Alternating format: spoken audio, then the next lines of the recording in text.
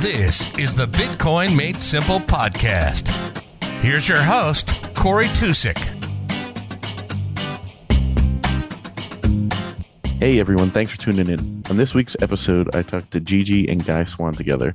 Ever since I interviewed them both, I wanted to get them on together, and it was a great conversation to have with the two of them to, share their perspectives and get dialogue, which I didn't know they didn't have much dialogue between the two of them. They've met at a conference or two and haven't really been on too many podcasts together or anything. But obviously, Gigi's written a lot, and Guy has read what Gigi has written, and they both have been in the space for a while and offer a lot of great insight. So I wanted to talk to them about, longevity in Bitcoin and how to stick around for a long time, and make sure you don't go through Bitcoin derangement syndrome.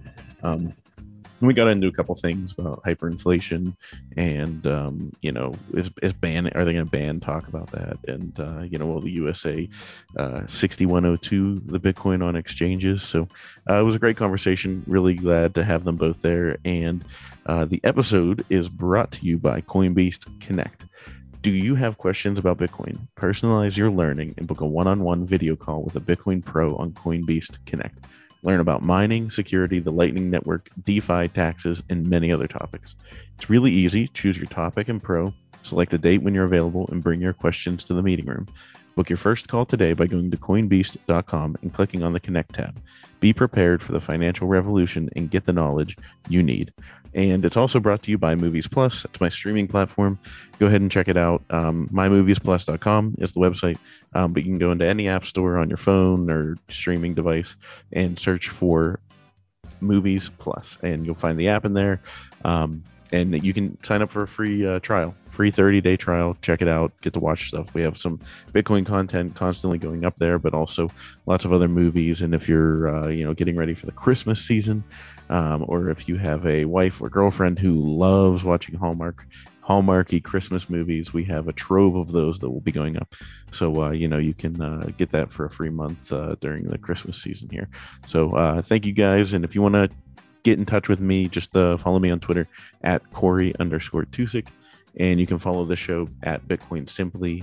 And you can email the show bitcoinmadesimplepodcast@gmail.com. Thanks.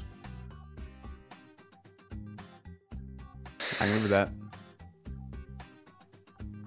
Now that Gigi's in his body condom and nobody can see who he is. So, Guy, you were one of the people that he busted at a conference, and you had no idea you were talking to him, even though you talked to him. Oh yeah, I had no idea. Yeah. Him and Will Reeves actually were like right in line together, and I was like talking like kind of back and forth, and I was like, and then after he was like, "Yeah, I'm fucking Gigi, man." I was like, "You son of a bitch." It's one of the joys of being a NIM is you can surprise people in real life.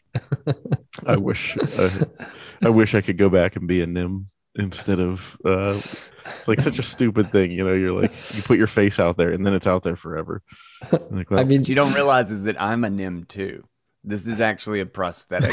Yeah, and, exactly. It's one way to play it. You put a little Bitcoin into it, man. You never know, man. Those prosthetics are good. Yeah. Hollywood's getting good these days, To be fair, you can still be in a it's quite easy actually. It's more difficult if you want to appear on video and have a voice and stuff like that.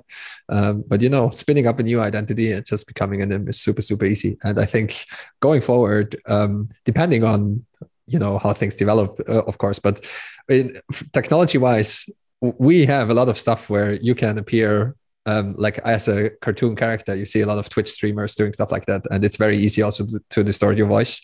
So if you ever want to go NIM, just go for it. It's I think we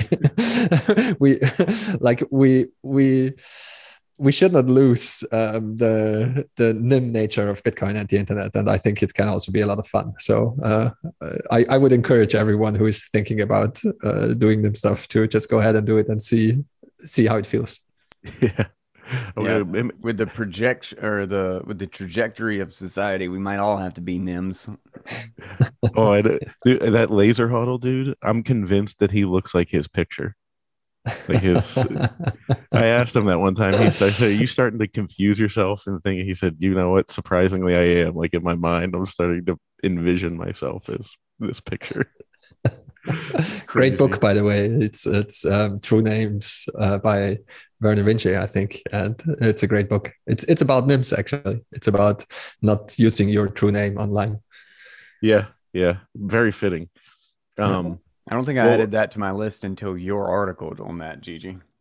There you go. True names not required. That's Bitcoin for you. Mhm. so is that on your list of things to record? Oh, I've already recorded that article. But I still haven't gotten to the book actually. But I've got I've got a list of so many books Yeah. to cover. How many things seriously do you have to read? Because like whenever you see an Alex Gladstein tweet, you have to start sweating bullets. You're just Yeah, I'm like, oh god, no. there's like a part of me that's like really excited, and there's a part of me like motherfucker again, again. And I know it's gonna be good, but son of a bitch, it's always long. It's always long. Well, I'll have to introduce you guys eventually to the guy that's I'm partnering with on the just like he's doing his own podcast within the network together. He's from Australia, Luke, and he just wrote up a good article on his Medium, and it had like he did a whole thread about it, you know, hyperinflation, all that. Greg Foss was like all over it and everything. But he's a good writer, and Might have saved it. It's gonna add you some more stuff to start reading again. It was about inflation. Yep. Yeah. Yeah. Understanding money loss. Yeah. So just I don't know, I saved you a know, couple of tweet threads recently on that sort of a topic, so I was wondering if maybe I had it. I don't know, I'm not seeing it. I I'll send wonder it out. why tweets and tweet threads about inflation keep popping up. Do you guys have any idea why that might be the I case? wonder. No, that's Probably because of curious. those price gouging companies. Yeah, Terrible. probably. Terrible price gougers. Well, this is perfect because this was number 2 on my list of things to talk about.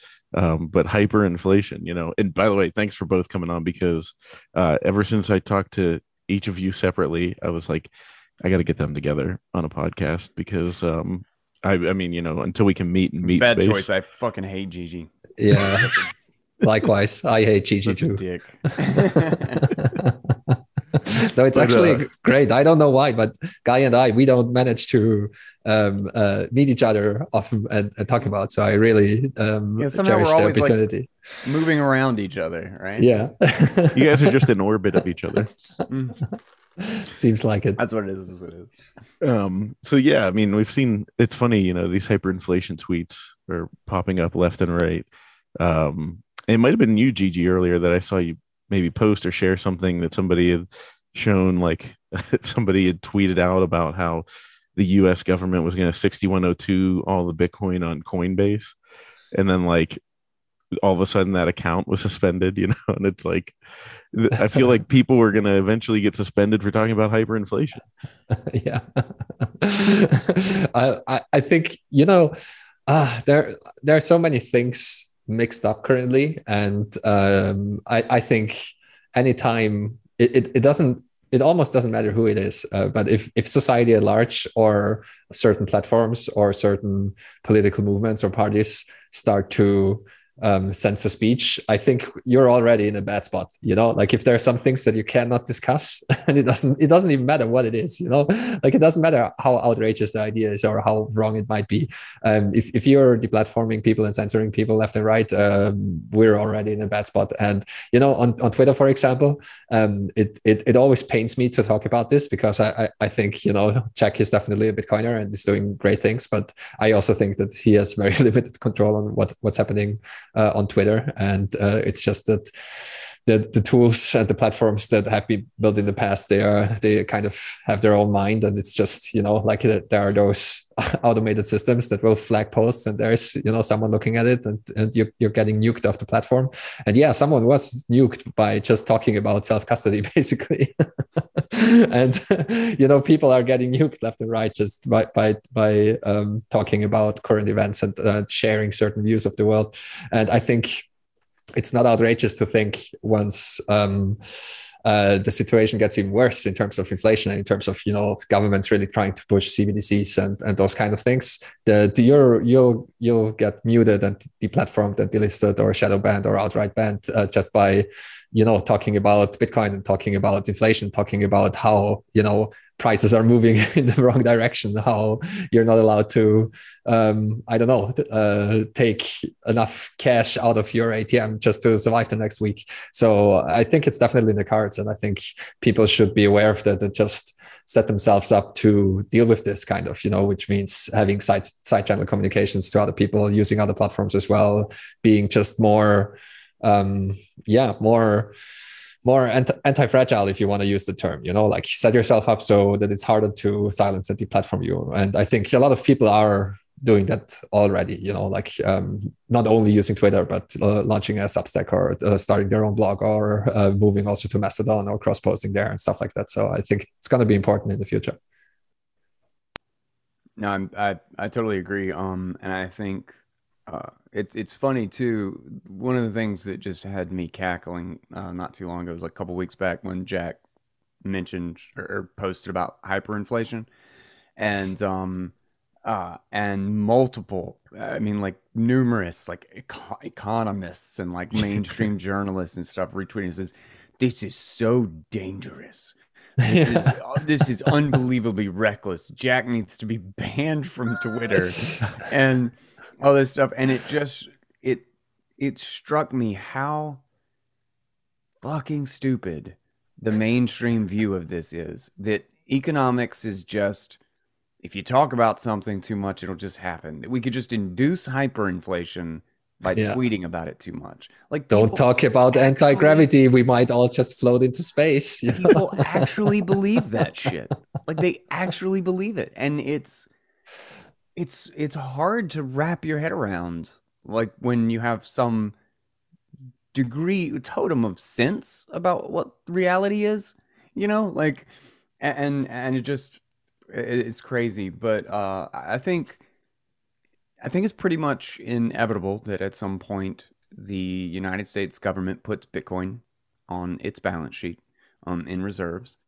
And I think we're going to start seeing probably within the next year a lot of particularly smaller countries, El Salvador. I think people are going to really start following their example. It looks like Singapore is potentially on the horizon for something similar. And I think that's going to steamroll quick. And it will be when the United States puts Bitcoin on their reserves that there will be two things that trigger in my mind. The first is, holy shit, that's great, amazing, Bitcoin's becoming the reserve. And then the other will be, holy shit, they're going to 6102 everything in exchanges. Because that is the only reason they did that to gold, is because gold was their reserve. So as soon as Bitcoin is the U.S. reserve, I think it will become a matter of national security to take everybody's Bitcoin. And I sure as shit, like, banned account, absolutely, I agree. They'll 6102 everything on Coinbase, and Coinbase will not even they will bend the knee. They will bend the knee before, when they even get a whiff that is being suggested. They'll go ahead and just lock down everybody's account, and they'll they'll put their chapstick on so that they don't everything's nice when they're the government.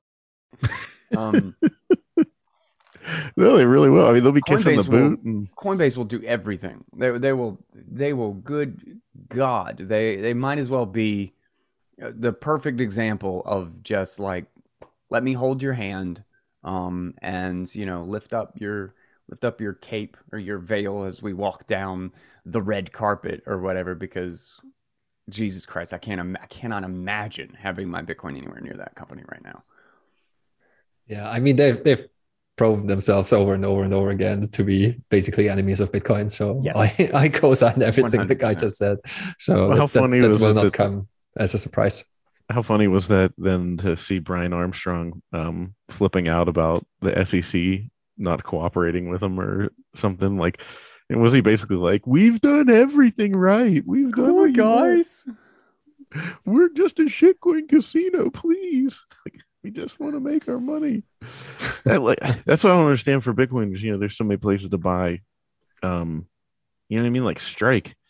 Like I know it's not available to everybody, but when I just was like, I gotta see this if this is really like no fees. I bought. And I'm like, oh my god, that's amazing. It is. Yeah, but I mean, I think with the hyperinflation and Laser Hodl has talked about make the cost of tyranny really expensive. And so in my own personal life, I mean, Gigi's doing that with, because your wife might not even know what your NIM is, Gigi. That's how good your OPSEC could be. She have no idea who Gigi is. It's actually not that good. But yeah, but there definitely are people that they take the proper precautions, and I think everyone could be more careful, myself included, obviously.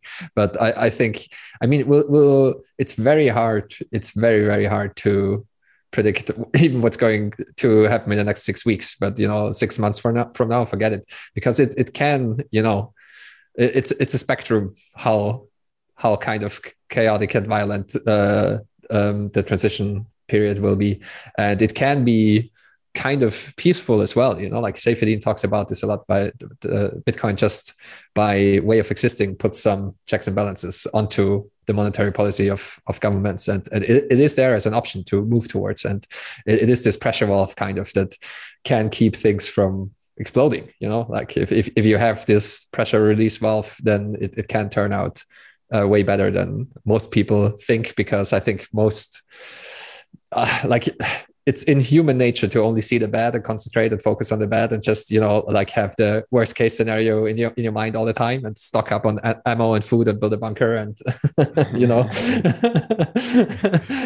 and all that jazz. And I'm not saying you should not be doing that. I think you should definitely be prepared. And again, if you're very easily attacked, then you should just try to make baby steps to increase your odds of success no matter what comes, kind of, and you just spoke about this in terms of make attacks costly, and I think that's in all areas of life. That's how things work, that's how regular security works. That's how that's how whether you know it or not, that's how you design your life, basically. It's just that usually the environment is very stable, and so there is not too many things to think about, and we might be heading in an unstable environment. But it's still not clear to me how unstable it truly gets, because it's not clear to me, what's on the table in terms of valid moves. The range is quite big. It could be, for example, in Europe, it could be the euro crumbling, and I don't see the European Union coming together and adopting Bitcoin as their monetary standard. But it's also not absolutely impossible, especially if some other nations did it before them, or some countries seceding from the European Union and doing their own thing and so on. So there's just, I just want to also bring in a more global perspective, because of course everyone is focused in the US because it's the powerhouse of the world, and what happens to the US dollar is the most important thing. But the US dollar will be the last thing that crashes, I think. Like every other currency will either dollarize or hyperinflate before that, and so yeah, it will play out in the next couple of years. So it's going to be exciting, to say the least. And I mean, if the US dollar, yeah, because it'll be the last one. But conversely, if the U.S. experiences hyperinflation, that wrecks everything, because except for Bitcoiners. yeah, except for Bitcoiners, because that's actually what Bitcoin not affected. Luke and I talked about a little bit about was previous hyperinflation scenarios were isolated events. It was isolated within borders, and just the people that were pegged to that currency. But if it happens in the US, oh my God, that is going to be a shit show that takes down the world. So I mean, you said it'll be the last to go, but I mean, what happens when it does go? What happens whenever the price of goods and services doubles in a 2-month period? I think genuinely that by the time we get there, I think there's a degree of it can't happen until there's enough way to release the pressure. Like, the reason the value of the dollar would collapse, of a global reserve currency would collapse, is because people are taking their money out, their value out of the currency and putting it into something else, which necessitates something has to be able to hold that value. There has to be a thing big enough, something liquid enough, whether it's a million things all together, everybody's buying houses and cars, or just any piece of shit that they can get their hands on that's less of a piece of shit than the dollar. But because of that, like there are trillions of dollars in bonds and all this stuff that do not have a way out. They don't have an exit. So it's propping up, it's preventing the possibility of hyperinflation because there's nowhere to take that $1 trillion outside of the bonds or the dollar, like with that dollar denominated asset. And so the fact that, Gigi's 100% right. I think the dollar is going to be the last one because it is the global reserve. Every time one of these other ones collapses, the dollar gets stronger.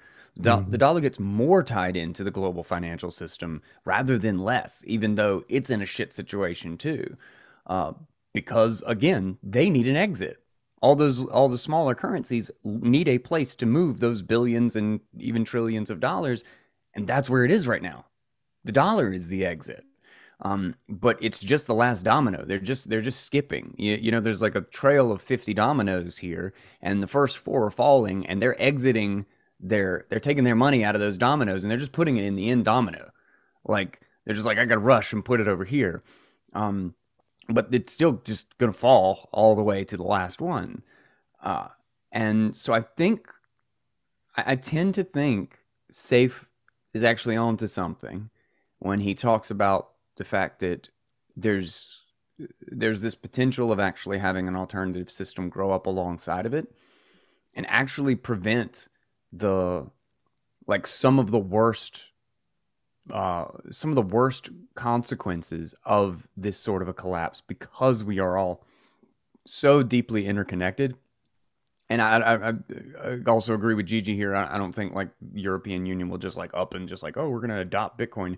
I think it'll be more that 10% of the population in all of those countries adopt Bitcoin, and they become the new rock of the economy, and the European Union just kind of withers into irrelevance, which I think really that's kind of what all these political institutions are doing now. They're becoming so incompetent and so grossly corrupt that people are just like, fuck you so much. Like, I don't want any part of this, And I think that's very likely what we see. That was the birth of the United States, like the American ideal, before it was, 2 years later it was corrupted into bullshit. But like that was the birth of the idea of like, the people are going to do this. The politicians aren't coming to save us. Like they're never even a part of this. Like this is us.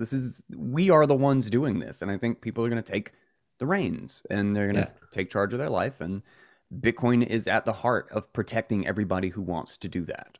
Yeah, it's kind of beautiful, and I see it in the same way. I like, first of all, it's beautiful that Bitcoin is just there, and you as an individual can choose to use it and use it to your advantage and start saving in it and use it for your transactions and whatnot. So I think, especially if you're somewhat privileged and are in a country that still works, it's a very different story if you're starving in the streets and you barely have a smartphone, and then like the US dollar works probably better than Bitcoin or some Lightning wallet and so on. So, but if 20% inflation for them is no big deal, like yeah, exactly. But if you're like if you have somewhat of a stable life and have some income and just get on a Bitcoin saving plan and just like if you're watching the markets only a little bit and the world stage only a little bit, you might want to just set up a Bitcoin savings plan and take some of your earnings and stuff them into there and just see what happens, and you'll be in a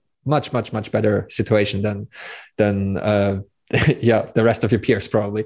And I see it in the same way, and I think the beautiful thing about it is it is all kind of interrelated, because I mean, like the clown world meme is really strong right now. And I think a lot of people realize that just it's not only the monetary policy that's broken, it's just most of policy in general. And I think it's so poetic and beautiful as the clown level increases, as the clownishness of the world increases, Bitcoinization just gets accelerated. More and more people are gonna see through it and use Bitcoin as this rallying cry and anchor of sanity, and just have something that cannot lie to you and cannot be manipulated. And I think we see this playing out right now. Like there's so much clown shit going on, and a lot of Bitcoiners are currently being minted.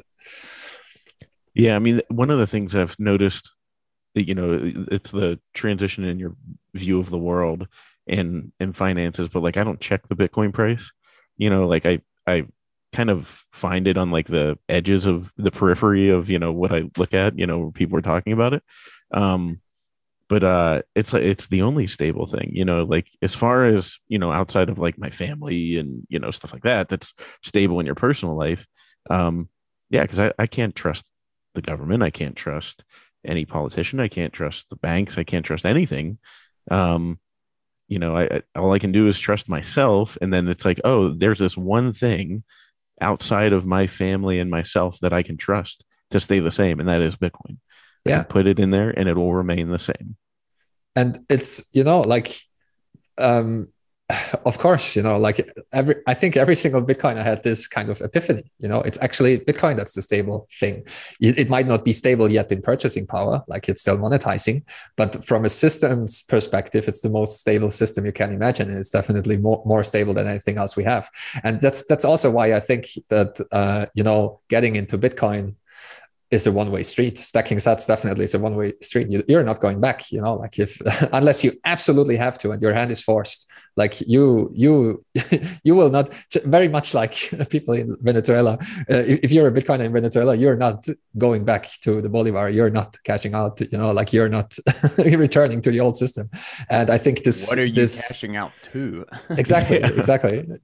And so this process will just continue to happen, and consequently, the number of Bitcoiners will grow, and the orange circle will expand, and more people will have these kind of insights. And that's also in part why it's an exponential process, because you're going to talk to your friends and family will see that you're relatively better off than someone else that did not do this, and then the cycle kind of repeats. And again, it's kind of it starts with such a simple system and so simple incentives, and the consequences that we see playing out right now are absolutely profound on so many levels. It kind of boggles the mind. Yeah, and like even little things, like I know my sister probably I think is a listener at this point, but her and her husband, they got married in June, and when the price of Bitcoin was like 35,000, and we gave them their Bitcoin, like their gift in Bitcoin, and then they saw it grow, and they were like, oh, hey, look at that, because I mean I've been talking about this for so long, and everybody was looking, and so then my brother-in-law comes to me, he's like, yeah, I'm thinking put like $50 a paycheck away, and I was like, dollar cost average, man, you figured it out on your own, like.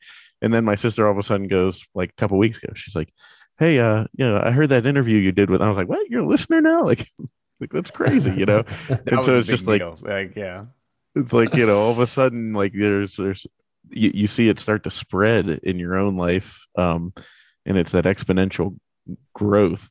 So, I mean, as we get there, I mean, do you guys, there's all the talk about cycles, and, is this going to be another repeat of one of the other cycles, or is this it? Is this the end of cycles? I mean, do you guys see hyper Bitcoinization as the thing that happens out of this, or is it going to be a slow pressure release? You want to go first, Guy? No. Oh, whoops, I'm muted. Yeah. I think there's two reasons why the cycle as we know it is ending. I don't think it's hyper Bitcoinization in the sense that, oh, we're all just using Bitcoin next year, because I it's so easy to discount, or what's the word? Underestimate just how much work needs to be done to realize. You look at the internet in the early 2000s, you'd have thought, damn, it's ubiquitous, right? We're done. But look at where we are now versus what the internet was in 2000s. The internet practically didn't even exist in comparison to what it is today. And my GeoCities on Yahoo still existed. Right. And I think we're going to see largely the same thing with Bitcoin. But I think what we've already seen this quote unquote cycle is the end of the idea of this 4-year rally, then bear market. I think it's probably going to look a lot like it's been in the last 2 years. Just a rally, a little small bear market, a little small rally, a little small bear market. And I think there's 2 reasons. One is because the liquidity in the network or the system, whatever you want to call it, is becoming large enough that the players, like the major money in the system, are making much longer term plays. And when that happens, and I can kind of see a microcosm of this in myself, is I only get really excited in Bitcoin right now when you have big red candles. When the price drops, I get really kind of oh goody, I get really excited, and I like oh shit, okay, I can really stack, this week, and the price is going up, it's fun, I enjoy it. But really what I see is that my fold wheel spins are 1,400 sats instead of 1,800 sats. And I'm like, man, damn it. I see the amount that I'm stacking decrease. So that long-term thinking and the position of I just need more Bitcoin, I think it's going to greatly diminish those swings.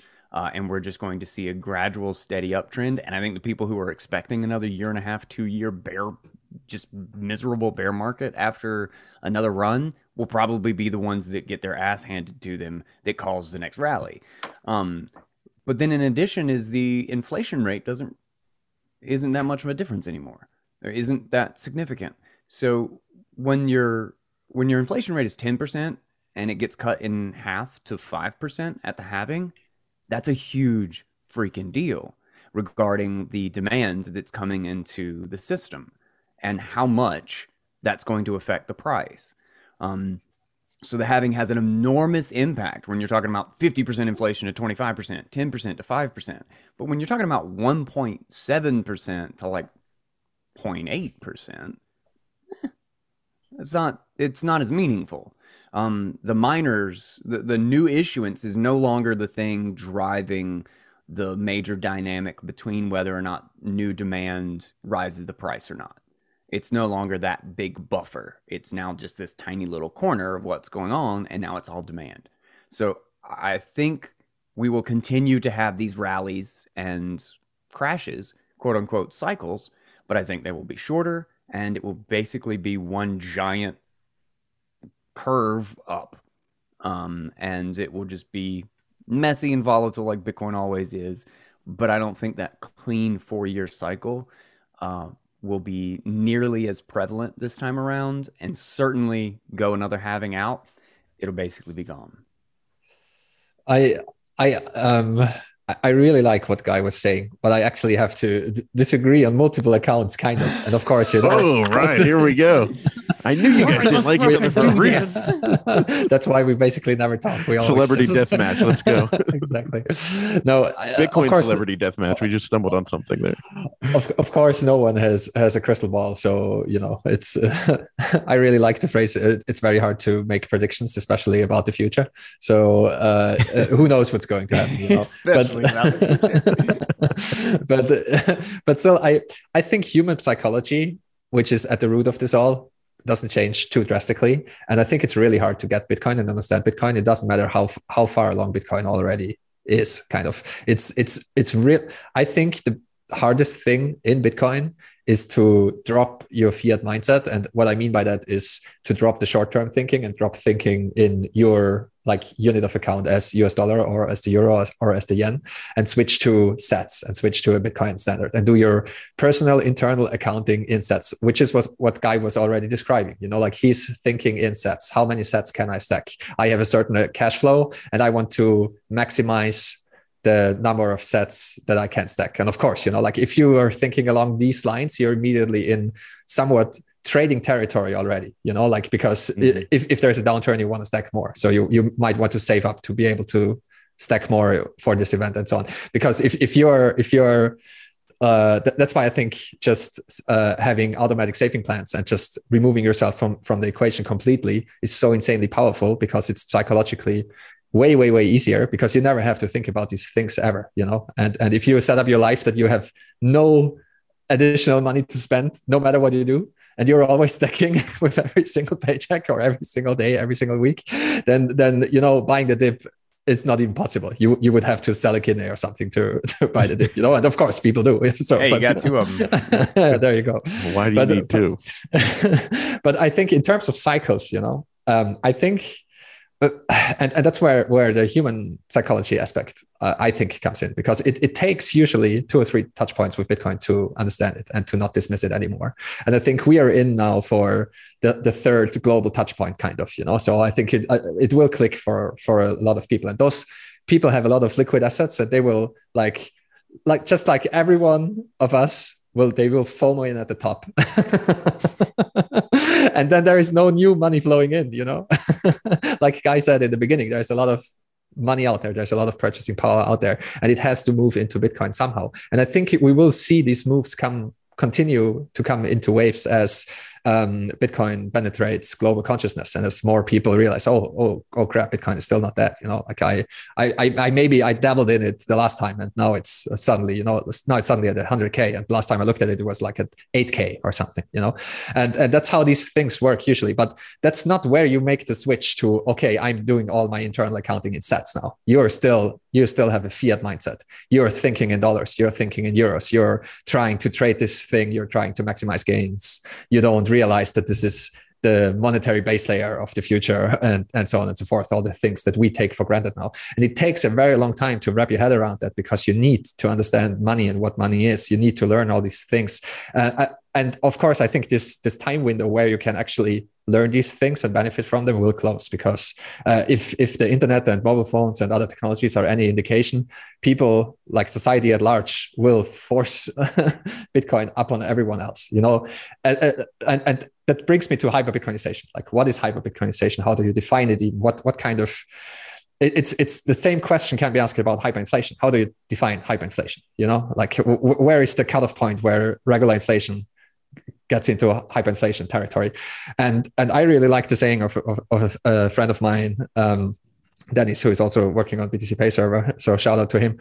And he mentioned to me once that, hyper-Bitcoinization is kind of like a personal thing. You kind of decide it for yourself. And I kind of agree. I know what he means, like if you have 10,000 Bitcoin right now, hyper-Bitcoinization for you is in the past. It's like, it's already over. It's already done. Like you're probably done stacking, like you know what I mean? Like it's, if you have tens of thousands of Bitcoin, it's hyper-Bitcoinization definitely is in the past, because when you were accumulating and stacking, it was like outrageous to think about $100 Bitcoin, and so I think as Bitcoin monetizes and as the circle of Bitcoiners expand, we will have more and more people that just move to a Bitcoin standard completely, and hyper-Bitcoinization for them will be in the past, and they will associate with other Bitcoiners, and they will buy from shops that accept Bitcoin. They make deals and have business relationships with other Bitcoiners and Bitcoin-only companies and so on. And we see this emerge right now. And of course, you can pick certain events where it will be very obvious that hyper-Bitcoinization has now happened for everyone. Just like internetization has happened for everyone. Like if like 98% of all the data in the world is flowing through the internet, okay, then it's over. Very much like with smartphones. When was the point when smartphones really took over? It's really hard to tell. Like, was it when the iPhone came out? It was probably later. Was it when Android came out and surpassed the iPhone in terms of how many users have a phone and so on? It's really hard to tell. But we are past that point. And similarly for hyper-Bitcoinization, I think, for example, when oil is traded in Bitcoin, we're definitely very far along already, and if the majority of the countries of the world have Bitcoin on their balance sheet or it's legal tender there, then you can say, okay, that's when hyper-Bitcoinization happened. But it will be hard to define, and I think we'll see these waves of adoption continue because it's like a very big psychological switch that you have to make. Now, let me clarify, because I don't disagree with any of that. My Good debate strategy. The complaint. Well, I mean, I really don't. Yeah. But my claim about the cycles wasn't that we won't have waves. It will be that it won't be around the halving. Okay. That will have. I mean, I think this past wave was a pretty significant wave. We went from what, $6,000 to 60, and then back down to 29. I think we're going to see that shit over and over and over again. So you think it just might spread out longer? I think it'll just. I think it might happen every year, every 2 years. Like it'll just be a constant thing. Like that's just kind of how Bitcoin will move. But there will still be horribly overbought, like psychotic green candles at the top, and oh yeah, big, definitely significant crashes. Like I have a hard time seeing Bitcoin ever not being that, honestly. And if it's that forever, I'm okay with that. I don't even care. Like this is somehow after you do this a couple of times, it's just like, yeah, this is normal. You just become numb to it. You're like, yeah, it just is what it is. I mean, I think it actually will stabilize and become so liquid that it's impossible to have those moves. But if it didn't, I'm still happy with my Bitcoin standard. I think one of the like Has McCook has a really nice way of thinking about this, and a really nice framework on how to how to properly think about this, because you need to have some buying pressure always for a price floor to hold. And so in the end, it is economic activity that has to move into Bitcoin. For now, it's mostly people that are earning fiat and buying Bitcoin because they're stacking. So for now, one of the most important aspects is basically auto DCAing, in the sense that, because one-time buys are kind of meaningless, like they don't define any kind of price floor in the large sense. And I think we will see the number of people expand drastically as fiat currencies are failing.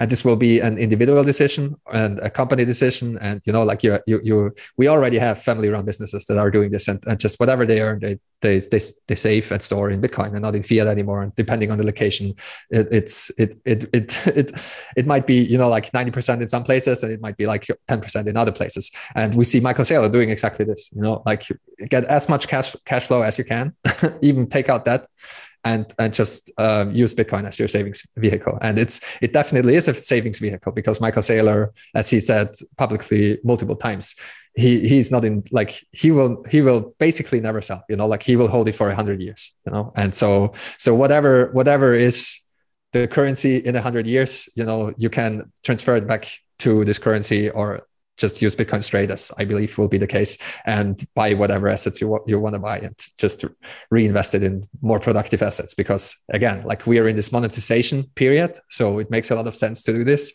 But once everything is evened out and Bitcoin is fully monetized, it doesn't not make sense to hold it if you actually want to increase your wealth. Like you have to actually do something that produces value. So I give the gold bucks this this point, like it's a valid critique of Bitcoin once hyper Bitcoinization is in the past. Yeah, I mean, it is interesting because there's that like DCA army basically right now that's propping it up. But then, like you said, that until things are exchanged, basically, is that what you were saying? You were saying until goods are exchanged for Bitcoin, like on a higher level, then you won't have a price floor. Does that kind of what like electricity setting the price floor does right now? I don't think that has anything to do with it, because everything in Bitcoin is kind of connected, and everything is very nuanced. So take everything I'm going to say with a large grain of salt. But in a sense, what miners are doing is they're protecting the past, like they're defining the present and the future. Like they are blocks are about the ordering of things, and mining is basically it's distributed timestamping when it comes down to it. And the side effect is that you secure the past by this accumulative layer of energy, if you will. But in terms of price, like it's I would say well, it's really hard to say. Like, first of all, we don't know in Bitcoin how much security we need for the past. Like in my mind, Bitcoin is so over-secured, kind of. But it's some people are of the opinion Bitcoin will only be secure when the whole network eats up 51% of the energy output of the world. And I can get behind that as well. I think I think it's an interesting way to think about it. Things. But of course, like miners have to sell Bitcoin and they have real expenses. And this is definitely some selling pressure as well. And but it's unclear to me in the current environment how much this affects the Bitcoin price, because what we're currently seeing and what Michael Saylor is talking about a lot as well is, in the current financial climate outside of Bitcoin, it's very easy to get free fiat, basically. And so miners can just mine and hold. And so, the selling pressure goes away, kind of, like you suddenly don't have to sell Bitcoin to continue operating. You can just raise more VC money, just hold Bitcoin or get loans and sell a fraction of the Bitcoin to service your loan, kind of. So I think all of these things are very, very interesting. But I don't think that price is related to energy in that sense, because just humor me for a second. Let's say we cracked a nut of cold fusion and we have fusion reactors and energy is basically free. Would the Bitcoin price go to zero? No, I don't think it would. And I also think, like it's not that Bitcoin would be more is secure than ever. Exactly. Yeah. Because you could secure Bitcoin basically for free, and it's kind of like how much human time would you? It basically becomes a race between the believers and the attackers, and how much time and of course, like building the damn fusion reactors would not be free. But it's like if 51% of the fusion reactors are serving for the good and protecting the Bitcoin network, and 49% are attacking it, Bitcoin is still perfectly fine. I mean, again, take everything I say with a grain of salt, because, for 51% attack, you need like 40% of the hash power or something and so on. So don't kill me in the comments that not everything I say is 100% accurate technically, but you get the basic idea. So what I'm trying to say, what I'm trying to drive home with that thought experiment is that in essence, the energy consumption is not directly coupled to the price, not necessarily. Yeah, I guess that makes sense once we get to a completely green renewable energy source or something, which everybody, touts Bitcoin will push us towards. That doesn't mean that the price of Bitcoin is going to go down, or have a price floor. It actually makes, because less people are going to be selling, because you don't have to sell to pay energy costs. I mean, it's such a great question. You could discuss this probably for days. Does price follow hash rate, or is it the other way around? Yeah, and it's exactly like that's the main question, basically. Like it's. It's chicken and the egg. Like they're related. Like they have a relationship, and they both affect each other. The hash rate props up the price, not because of a floor on the cost of energy or anything, but just because the hash rate indicates a longer term perspective on the security and viability of Bitcoin. Whereas the price can, double this week and get cut in half next week. So the hash rate, I would say, is a much more, let's look 5 months out. What's the relevant foundation that this thing is based on? And I think the hash rate is a much more gradual indication of its long-term prospects. Whereas at the exact same time, the hash rate responds to the price, because miners dump on more hardware, they set up more, they find every drop of energy that they can anywhere to plug into the Bitcoin system when Bitcoin goes up 6x. So they are absolutely 100% related, and they both interact with each other. But I don't think either has any. I mean, just like the egg doesn't exist because the chicken, and the chicken doesn't exist because of the egg. Like, they are just both part of the same system. But I like the idea of trying to define hyper Bitcoinization, of like, what is the point? And when you really kind of start thinking about like ways to like some sort of metric to totem this against, I guess you could say, you realize it kind of looks like it might not be as long term as like I say. Let's take an example.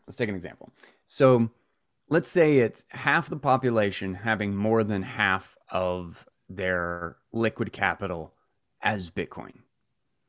So what we've seen right now, I think it's like 30 or 40%, I believe, of the U.S. population now has like a small allocation of Bitcoin. No, I think it's less. It wasn't too long ago. Maybe that was like the younger demographic. Yeah, maybe that's what that was like. That might have been like 20 to 30 year olds or something. Because we just crossed into early adopters very recently, and that was like 12 point something percent or so. Okay. Yeah. I must be thinking of like a younger demographic then. I just remember seeing percentages that like were really, really surprising to me. But let's take the example of 50% of liquid capital for half the population. If half the population puts in like 1 or let's say 2% of their capital into Bitcoin, and then Bitcoin goes 25x, we have that. We have 50% of the people with 50% of their liquid capital in Bitcoin. And when it becomes a dominant part of your portfolio, I feel like there's this shift where you just think of it very, very differently. You're like, holy crap, like this is the thing I have that's valuable, you know? So I don't know. It'd be really interesting. Like 25x in Bitcoin just it's not that hard, you know? That crazy. It's not that crazy. It's certainly not the first time that has happened. So it's interesting. I don't know if that would qualify quite as hyper Bitcoinization, but it would be a decent thing to measure against. You know, half the population considering that as the most important thing that they own. That's a big deal. That's a big deal. That changes the perspective. That changes the political environment. That changes the cultural environment. That changes everything.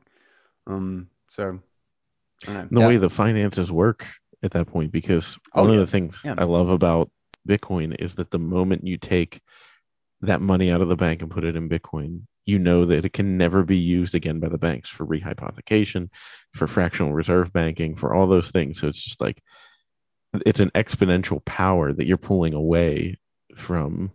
And like, even now, I mean, I don't think I'll get in trouble for this, but we literally, so we had been planning on constructing a house, and then we were waiting. I had some things in personal life that were going on that we were trying to get figured out, and then all of a sudden, the people, the realtor, they were just taking their time. They weren't putting any pressure on us. Small town USA, you know what I mean? They're just like, you know, we understand. And then boom, all of a sudden they contacted. They're like, hey, this house isn't going on the market yet. Let's do it. You're gonna love it. It's exactly what you want. We literally looked at it 3 days ago, put in an offer, accepted. Boom, we're off and running. And I went to the mortgage. I was like, how small of a down payment can I make? And they were like, all right, you know, don't you want to do like 20% down? You know, and I'm saying, no, because like debt is so cheap right now. Yeah. So to me, it's just, I love on the personal end looking at that play where I'm like, oh yeah, like I'm going to continue, instead of putting that and taking any money out of Bitcoin to put on the down payment, I'm just going to keep stacking sats. And like the guy said to me, he said, why would you do that? I said, do you think whatever, you know, I don't want to give away the amount of money that I'm spending, so I'm going to censor that. But you know, I was like, do you think that is going to be as valuable as it is today in 30 years? And he was like, thought about it. And he's like an older, like boomer, like mortgage broker, you know, and he was just like, no. And I was like, exactly. That's why I'm willing to pay that off forever. You know, my parents' first house, if they had Oh yeah, frame it like a dollar. The first dollar you earn. It, Yeah. it's just No, crazy to think that they're giving away debt as cheap as they are. no, I know. It's absolutely nuts. And I 100%, I mean, that's what we did with our house back in 2017, I think, when we bought this. I put practically nothing down. And even did some like government subsidy, like sort of loan type sort of thing, just to prevent from having to sell any Bitcoin if I could. And I mean, we still sold some Bitcoin to get the house, but it was not to put down payments on the house. Yeah, Um, and But what's funny is like when somebody asks that, and I think this is such a powerful indication of just how absurd inflation is when people think um, there isn't, or that it's like 4% CPI or whatever this awful, they're just so stupid. CPI is the worst, most god awful idiotic measurement that there could be. especially when you Um, take meat out. or when you take meat out, but when you take housing, when you take out the stock market, when you take out gas, when you take out like because the CPI, the consumer price index, Safedine just kills it in the fiat standard when he talks about CPI, because it's a unitless measurement. Imagine trying to measure your house without a unit, without something to measure it with. Just be like, oh, well, it's like kind of slightly larger than the house to the left and slightly less than the house to the right. It's like, well, how big is the house to the left and the right? Oh, it's slightly bigger than mine on the, like, but at the exact same time, the CPI is a response to what you can afford. So if the price of meat doubles and everybody was buying red meat, but the price of chicken is less, it's half the price of red meat. Well, then everybody stops buying red meat and starts buying poultry instead, cheaper, lower quality meat. And suddenly it looks like the CPI hasn't moved at all because the basket is now poultry instead of red meat. But the actual price of the good has doubled. But because people can't afford it anymore because the price doubled, they're buying something different. So CPI suddenly no inflation when the quality and the substance that they have purchased has decreased significantly. So to frame it in the context of the house, is it like, don't you want to put 20% down on your house? I would ask them like, well, in the context of the value of the dollar, if I don't put anything down, what's going to happen to won't the price of my house increase by 20% in 5 years? Mhm. Like, isn't that something that everybody says, like everybody knows that happens? I'll have 20% down and I won't have to Yeah, do anything. I'll have yeah. 20% equity in my house just by taking out a loan, paying absolutely nothing, doing nothing productive for society, just taking the money and watching the value of my house go up, and I'll be 20% down. All I They gotta do were is wait like, for the dollar to die. I like to just watch the value of the dollar bleed out while I hold this high maintenance consumption quote unquote asset that everybody now treats as savings because the dollar's shit. yeah, well, I don't think a house is savings anymore. I Yeah. think people are starting to realize that. People Oh, are beginning to, but it's crazy that whole generations have been led to believe that a house is an investment. It's yeah. not in a hard money environment. It's not. It's what you're doing is you're protecting yourself partially from the destruction of your currency.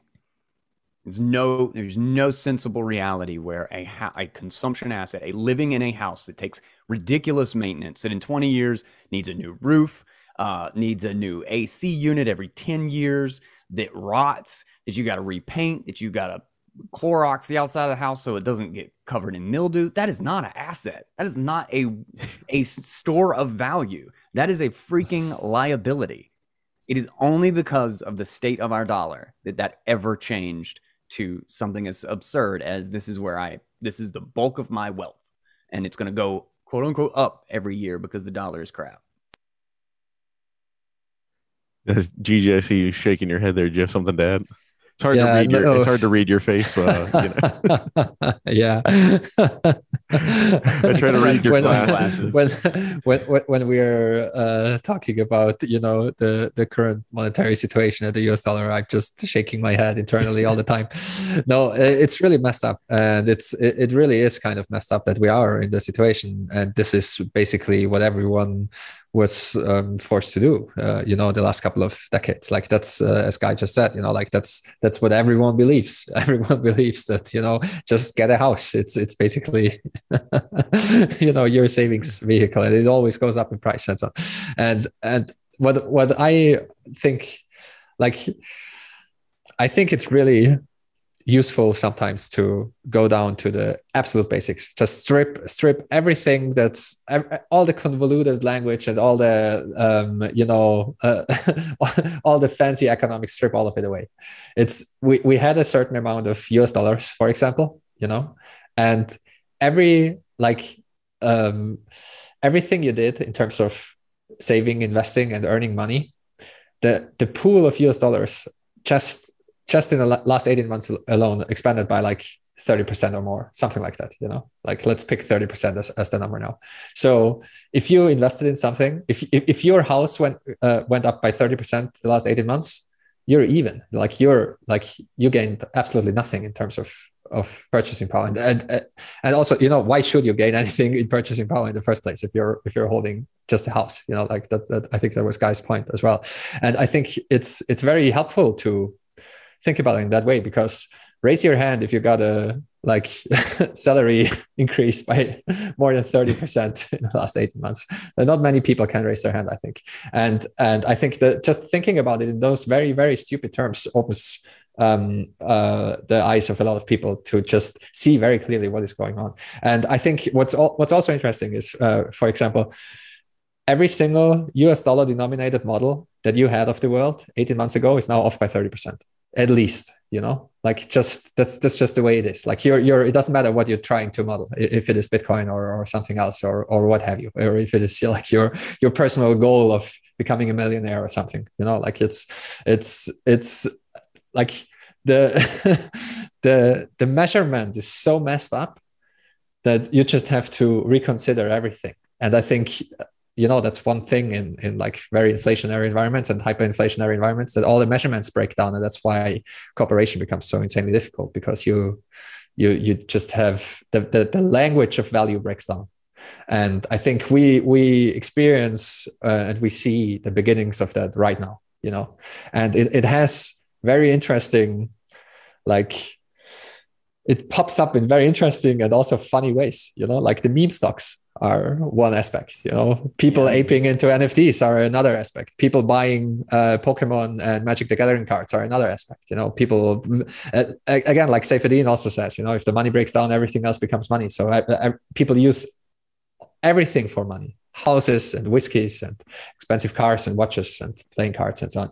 And I think I love that line. When money breaks down, everything becomes money. Yeah. It's so true. Everyone knows that kind of, that's your kind of preservation instincts kick in, and you just ape into something just because it's better than putting the money on a bank account or under your mattress. And everyone knows that instinctively, whether you understand money or not. This, and that's why you're buying, like the fifth Rolex watch or what have you, or that's why you're buying a house that you're not living in and are not renting out. Like that's it's kind of funny how this works. That just by observing the behavior of people, you can kind of see what they know and understand, but they will not be able to verbalize what's going on. That they don't understand it deeply what's going on.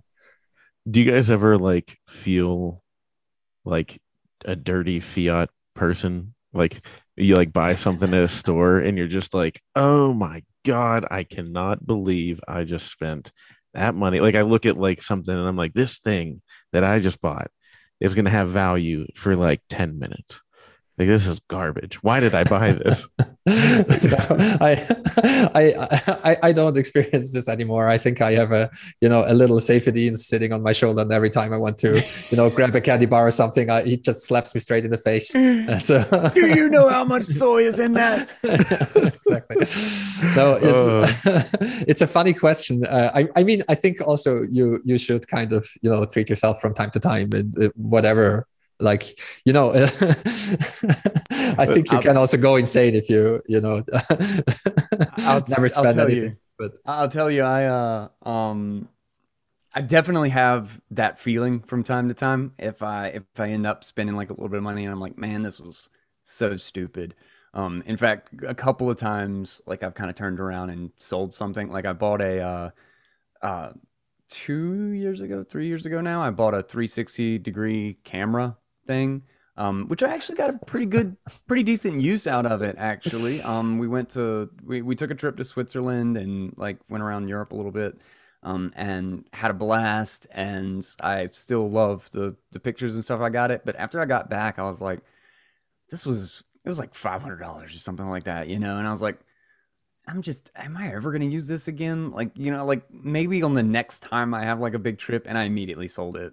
Like after like 4 days when I was back, I was like, I'm not gonna take this anywhere again, and sold it and bought back Bitcoin. So like I think that investment worked out. Oh yeah, it worked out great. But I'll tell you, I don't know if this is a good thing or a bad thing, but Fold has very much changed how not to fucking shill Fold on this, but hey, please do. I want them to be a sponsor. That'd be great. No, it's actually because every time I buy something, it's actually kind of changed my perspective, which I almost hate that it's kind of fun to buy stuff because like I get a spin, particularly if it's like a big, like luckily, like what I've actually been doing is paying my bills, like paying some of my bills early so that like when I have like extra spins or whatever. But if I'm making like 2 or 3% back in Bitcoin, it becomes like I purchase things so that I'm stacking Bitcoin, but it's a little bit perverse because I could be wasting fiat money to get 1% back in Bitcoin. You know what I mean? Yep. Like, so you got to be careful with that. You can't let that. It's poisoning it. It's making fiat fun again. No, that's not cool. Make fiat fun again.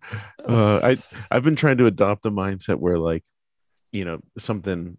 I mean, I've got kids, so like, I see something at Target that's like some kind of Paw Patrol toy, that's like complete garbage made of terrible plastic, and it's going to be worthless in like a week. And I'm like, if I'm going to buy that for them, I have to be willing to buy that and put that amount of money into Bitcoin. So like I make it more expensive for me so that it's like, okay, if I'm going to buy $20 worth of worthless stuff, I need to be willing to spend 20 on the worthless stuff, 20 on the Bitcoin.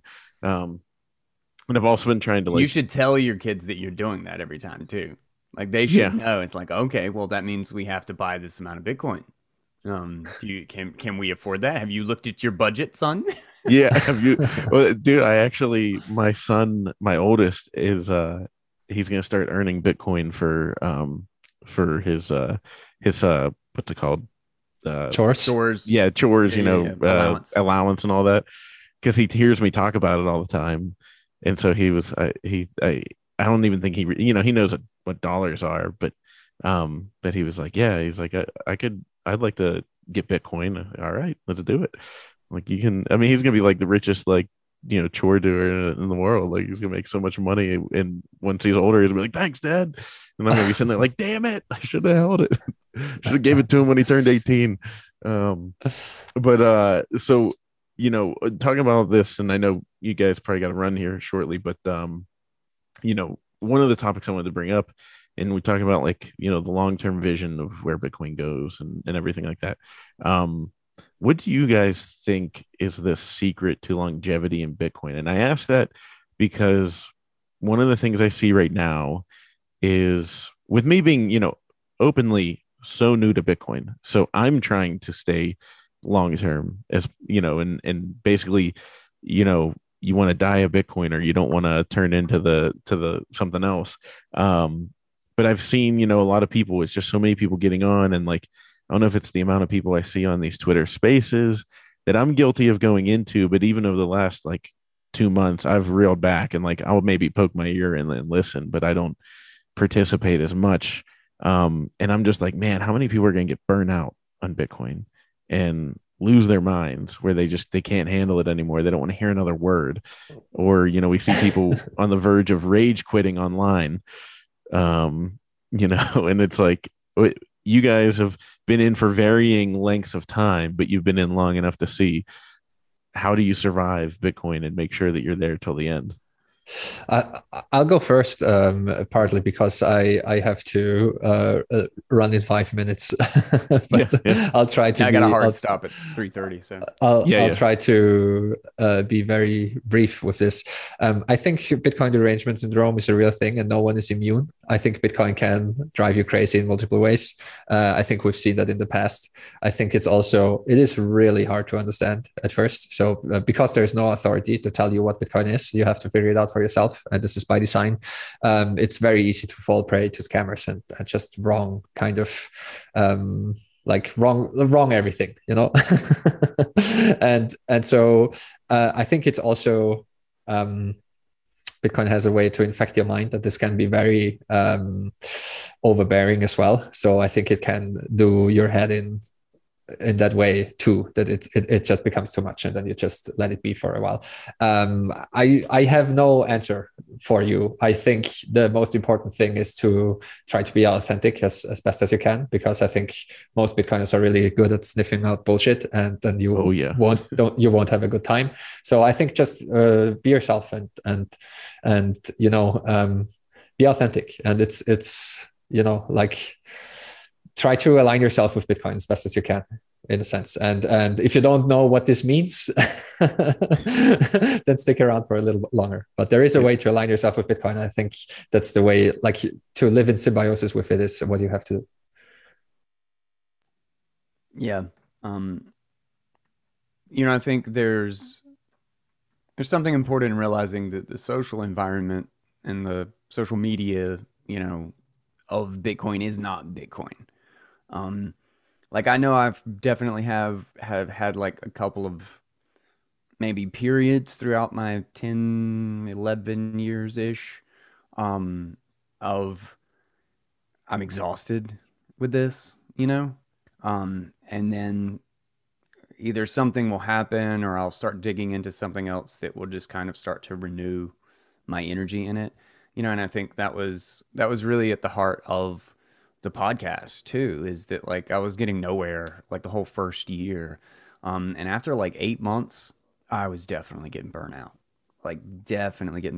And like, I knew I just had to push through that period to kind of find some new hook or whatever to explore. And I think just me personally, I don't think this is going to apply to everybody. I think everybody's journey is different, and everybody's personality, like what they are excited about, is different. But I found digging into some other aspect around Bitcoin, like learning something new about it, has been a big thing to keep me excited. And I think the only thing that I really have not like deeply dug into, just probably because it's a little bit intimidating to me, even though I know I'll probably really enjoy it when I get there, is actually the cryptography. Is that like I want to be able to look at the the public-private key equations and like that sort of thing. And I just want to be able to like, okay, well, this, like, I know what is happening here. And I haven't quite done that with like SHA-256 and ECDS, like these things. I've touched on them enough to have a degree of understanding around them. But the depth of disciplines and things around Bitcoin, you can get the basic of Bitcoin economics, but there's 1,000 hours there to unpack at minimum. You can get the basics in an hour, 2 hours. But don't stay in your corner. I think there's something very beautiful about Bitcoin, that it lends itself to wanting to understand all of the disciplines around it. Use that as motivation to dig into the philosophy you'd never read about, to really get into game theory, to like take all of these disparate studies and ideas and go with them. Become the Renaissance man, or whatever you want to say, of Bitcoin, because I think we have a very serious problem in society of segmentation, of segregating these different disciplines and these different categories as if they are all completely separate things. And, you're in the history domain, don't say anything about biology. You're over in biology, don't you dare say anything about the technical workings of the internet. That's not your domain. You stay over there. And I think there's a very profound value in having a broad view, of knowing a little bit about a lot, because there might be $1 billion problem. It's just 10 seconds for everybody in the world, that is because of a lack of communication or a lack of understanding between somebody designing product A and somebody shipping product A. And just because neither side knows what the other person is doing or how any of it works, there's a 10-second problem for 1 billion people that just goes unaddressed. And just having that broad view, looking at how everything works and how everything connects together, is so unbelievably valuable. And I think so many of their translation problems, so many of society's major problems are translation problems, are how to bridge those gaps. And I think Bitcoin lends itself to wanting to get that big picture view so you can understand it. So explore, pull on threads, go further out and see how it relates to Bitcoin. And I think there's a lifetime of things to explore, and you won't get bored. Amen to that. Awesome. Well, hey guys, dude, that's great advice for everybody. Stick in the space as long as you can and keep exploring. Don't stick where you're comfortable. But Gigi, Guy, thank you guys so much for coming on. I really appreciate this. And I can't wait to do this in Meat Space. So hopefully we can do it at Bitcoin 2022. Yeah, man. And we can just sit down and put beer or whiskey, whatever we want, and just sit back and have a long conversation, unrecorded. Yeah, thanks for having us. Great conversation as always. Yeah, man, same. And Gigi, I'll hit you up. Don't worry, I haven't forgot about our Telegram thing. Got it. No worries. All right, see you guys. All right, bye. Later, man.